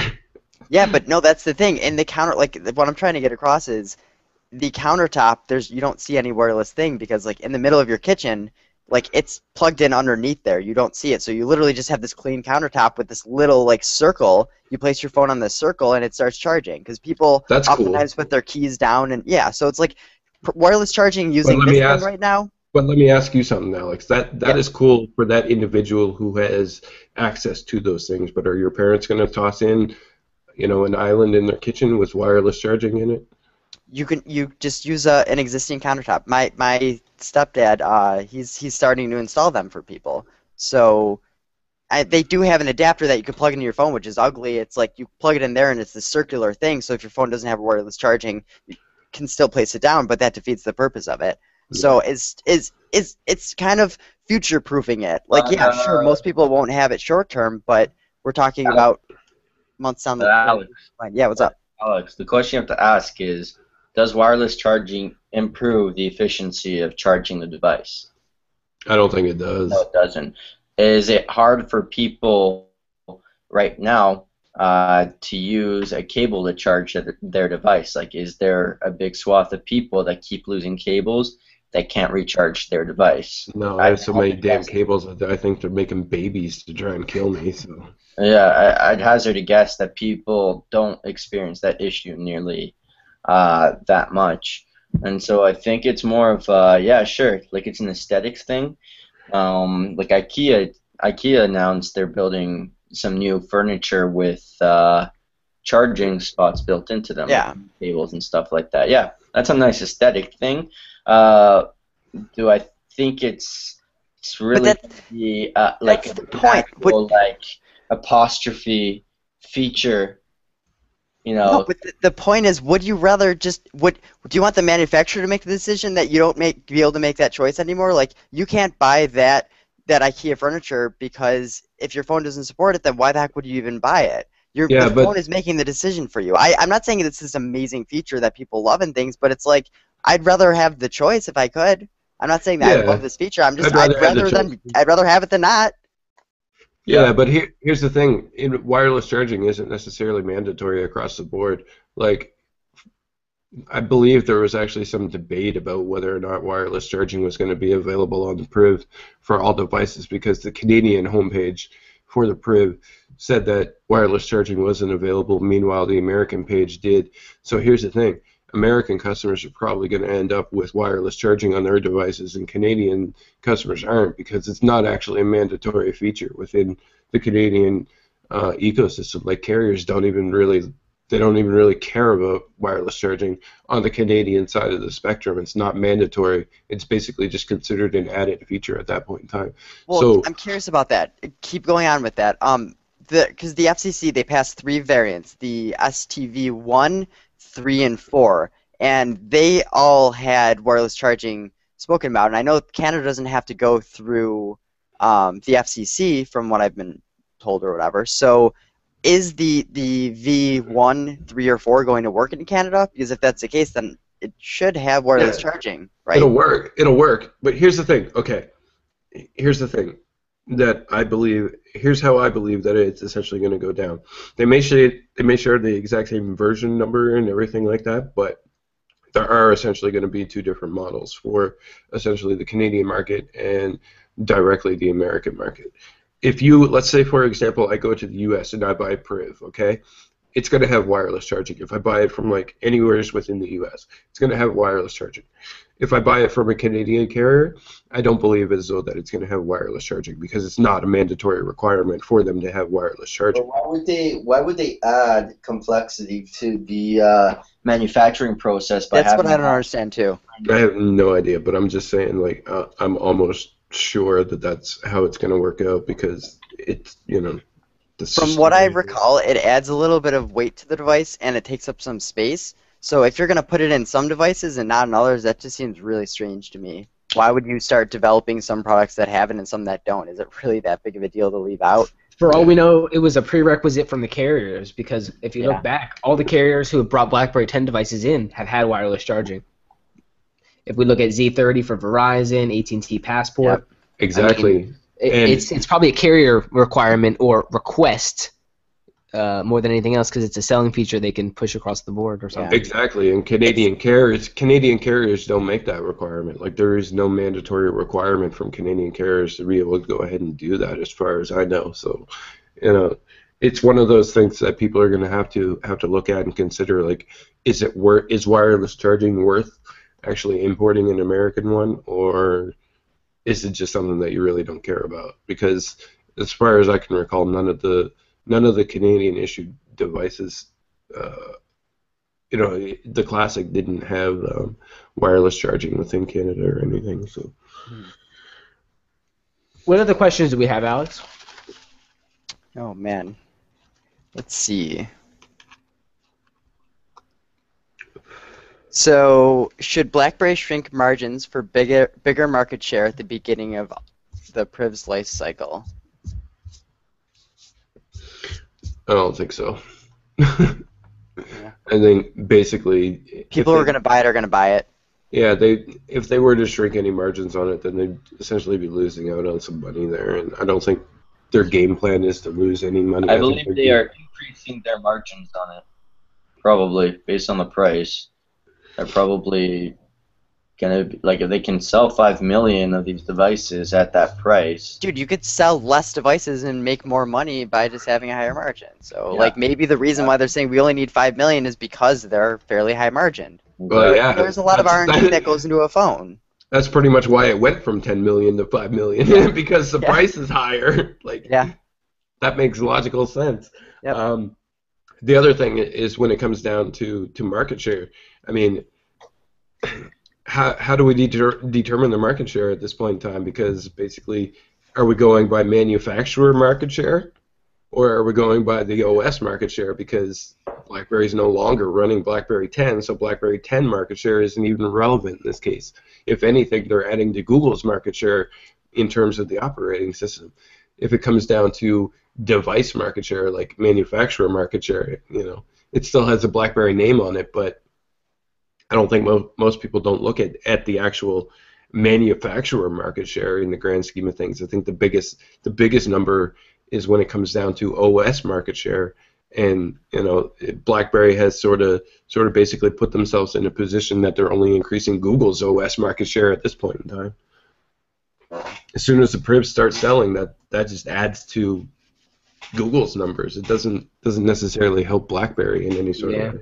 BlackBerry will probably just announce like number of units sold over a period given a time, but that's probably all we'll get in terms of real numbers behind it and its profitability. What else we got on the channel?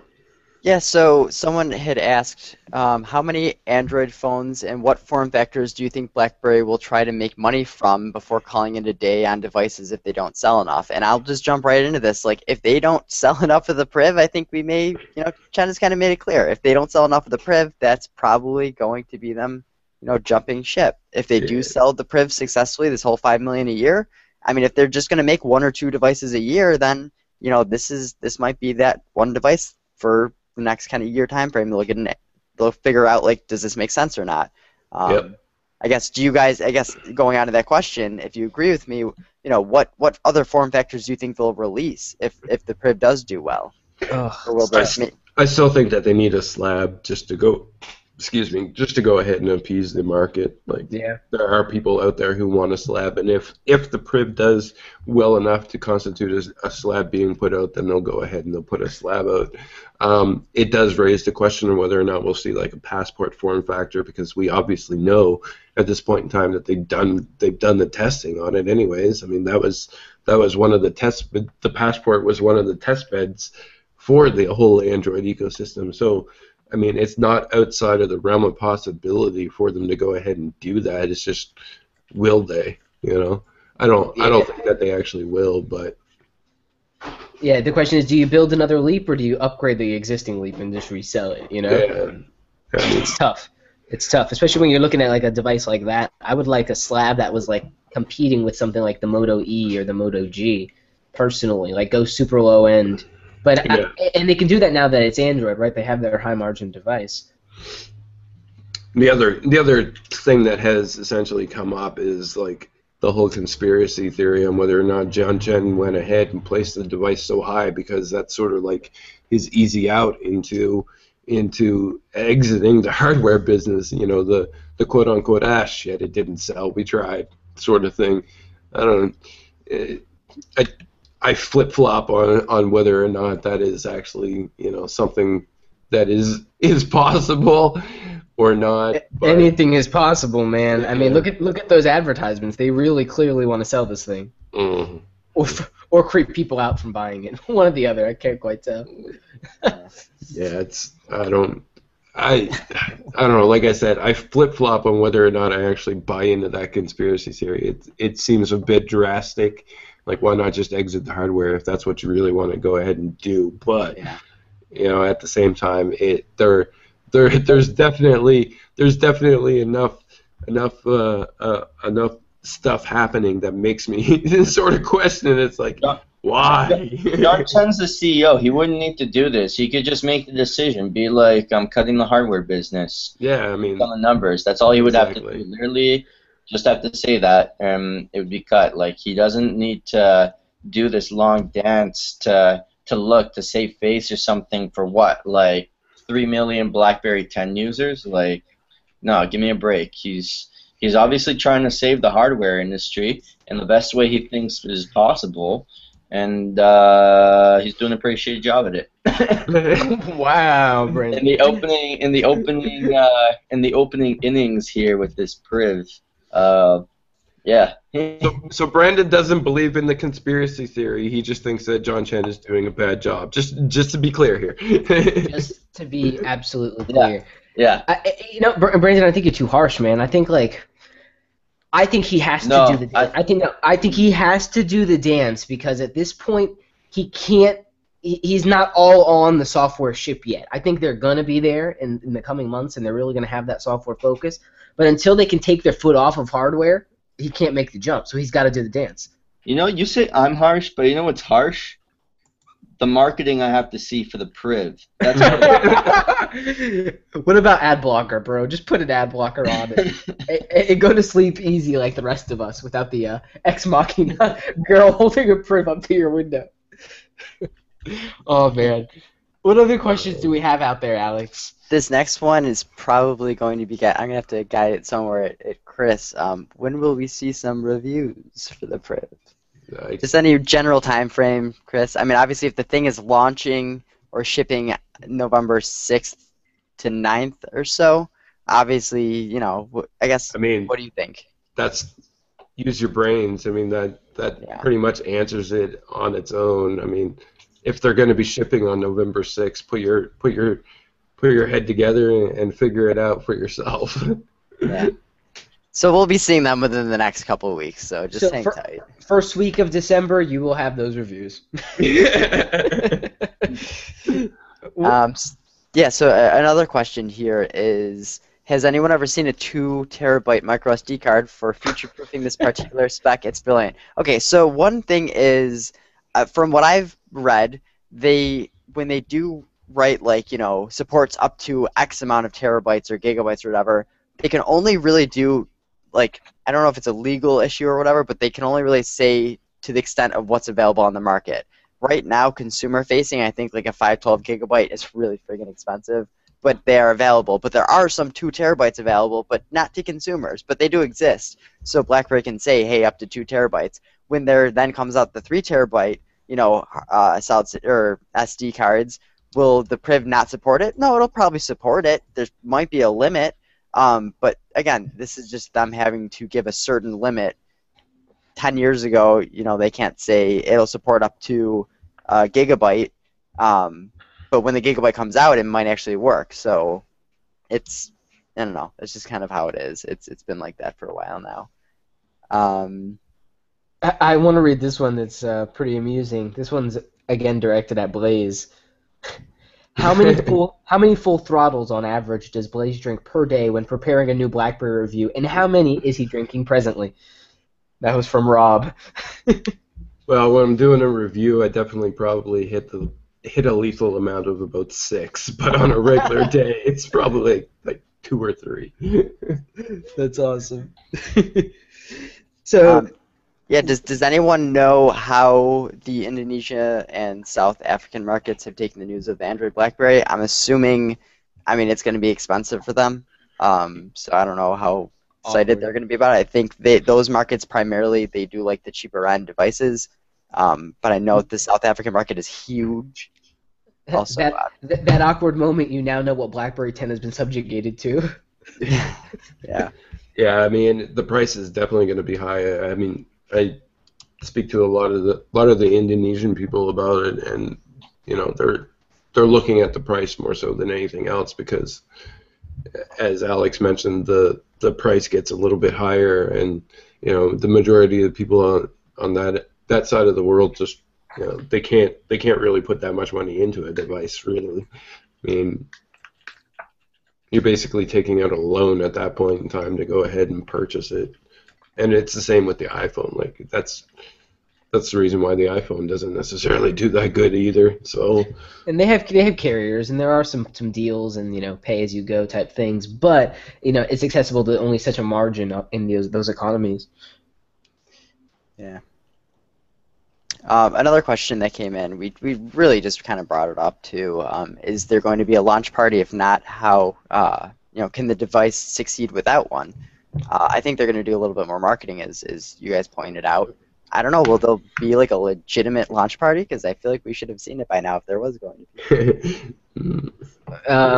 Basically, well, what had happened was. What had happened was. look, Does anyone remember BlackBerry Live? Exactly. Okay. look, Moving on.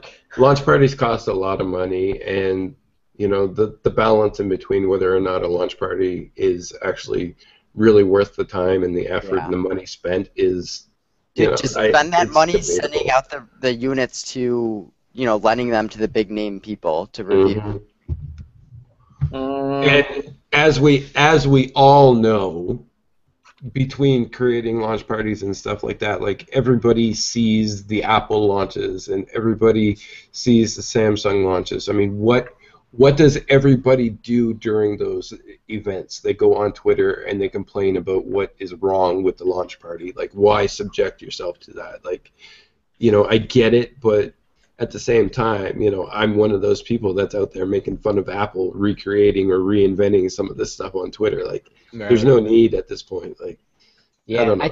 I think BlackBerry doing this launch to answer the second latter end of that question, I think they're going to do something different entirely in terms of the marketing of this device, and I think that's going to be the propellant they need to really say, hey, this device is here, and I feel like this wait is for those reviews. Yeah, I feel like this is really genuinely like the most teased device like in all of existence that BlackBerry has ever had off. Like they showed us the freaking device like in all its glory like a year ago at a freaking Mobile World press event Congress. or mobile. Yeah, like it was. I thought the Passport was bad, but Yeah, it pretty much has nothing on this one in terms of the wait time to actually go ahead and get it. But And, thinking Yeah, like, Passport was rough, man. for a BlackBerry consumer, like yes, this has been so stressful on us. But for Android people, like I think this has just probably been good. They've probably been seeing a little bit of it creep up, and it's been in the back of their mind. And Android users have been waiting for this for like 5 years, so they can wait a couple more months. exactly, yeah. Or a couple more weeks, rather. I don't know what I'm saying. But And we'll wrap. one last we'll wrap question. Was One one more last question. All right, one more. Yep. Which we discussed a little bit of. What sort of third-party apps do you think BlackBerry can integrate into the hub? And again, we brought this up. Think of how BlackBerry 10 hub is right now. I think they'll have various extensions to do things, but they'll eventually implement more as time goes on. Hopefully Yeah. Slack, hopefully other things. but They'll, right at, after they'll, that- they'll at least cover the table stakes they have on that, and anything else you should just be happy about. Anyway, we will be back next week with hopefully a little bit more to talk about. We will be back on the 1st of November. Really appreciate everyone for watching. We'll be hopping on our after show here shortly and continuing our dialogue. What do you guys want to talk about? I want to talk about what Alex's mother was doing in his room. Just telling me to. You'll hear afterwards. Sounds good. Everyone, appreciate having you all on, and I continue looking forward to the excitement around this Priv launch. So appreciate all you guys' time. We'll see you next week. Take it easy, Bye, guys. everybody. And the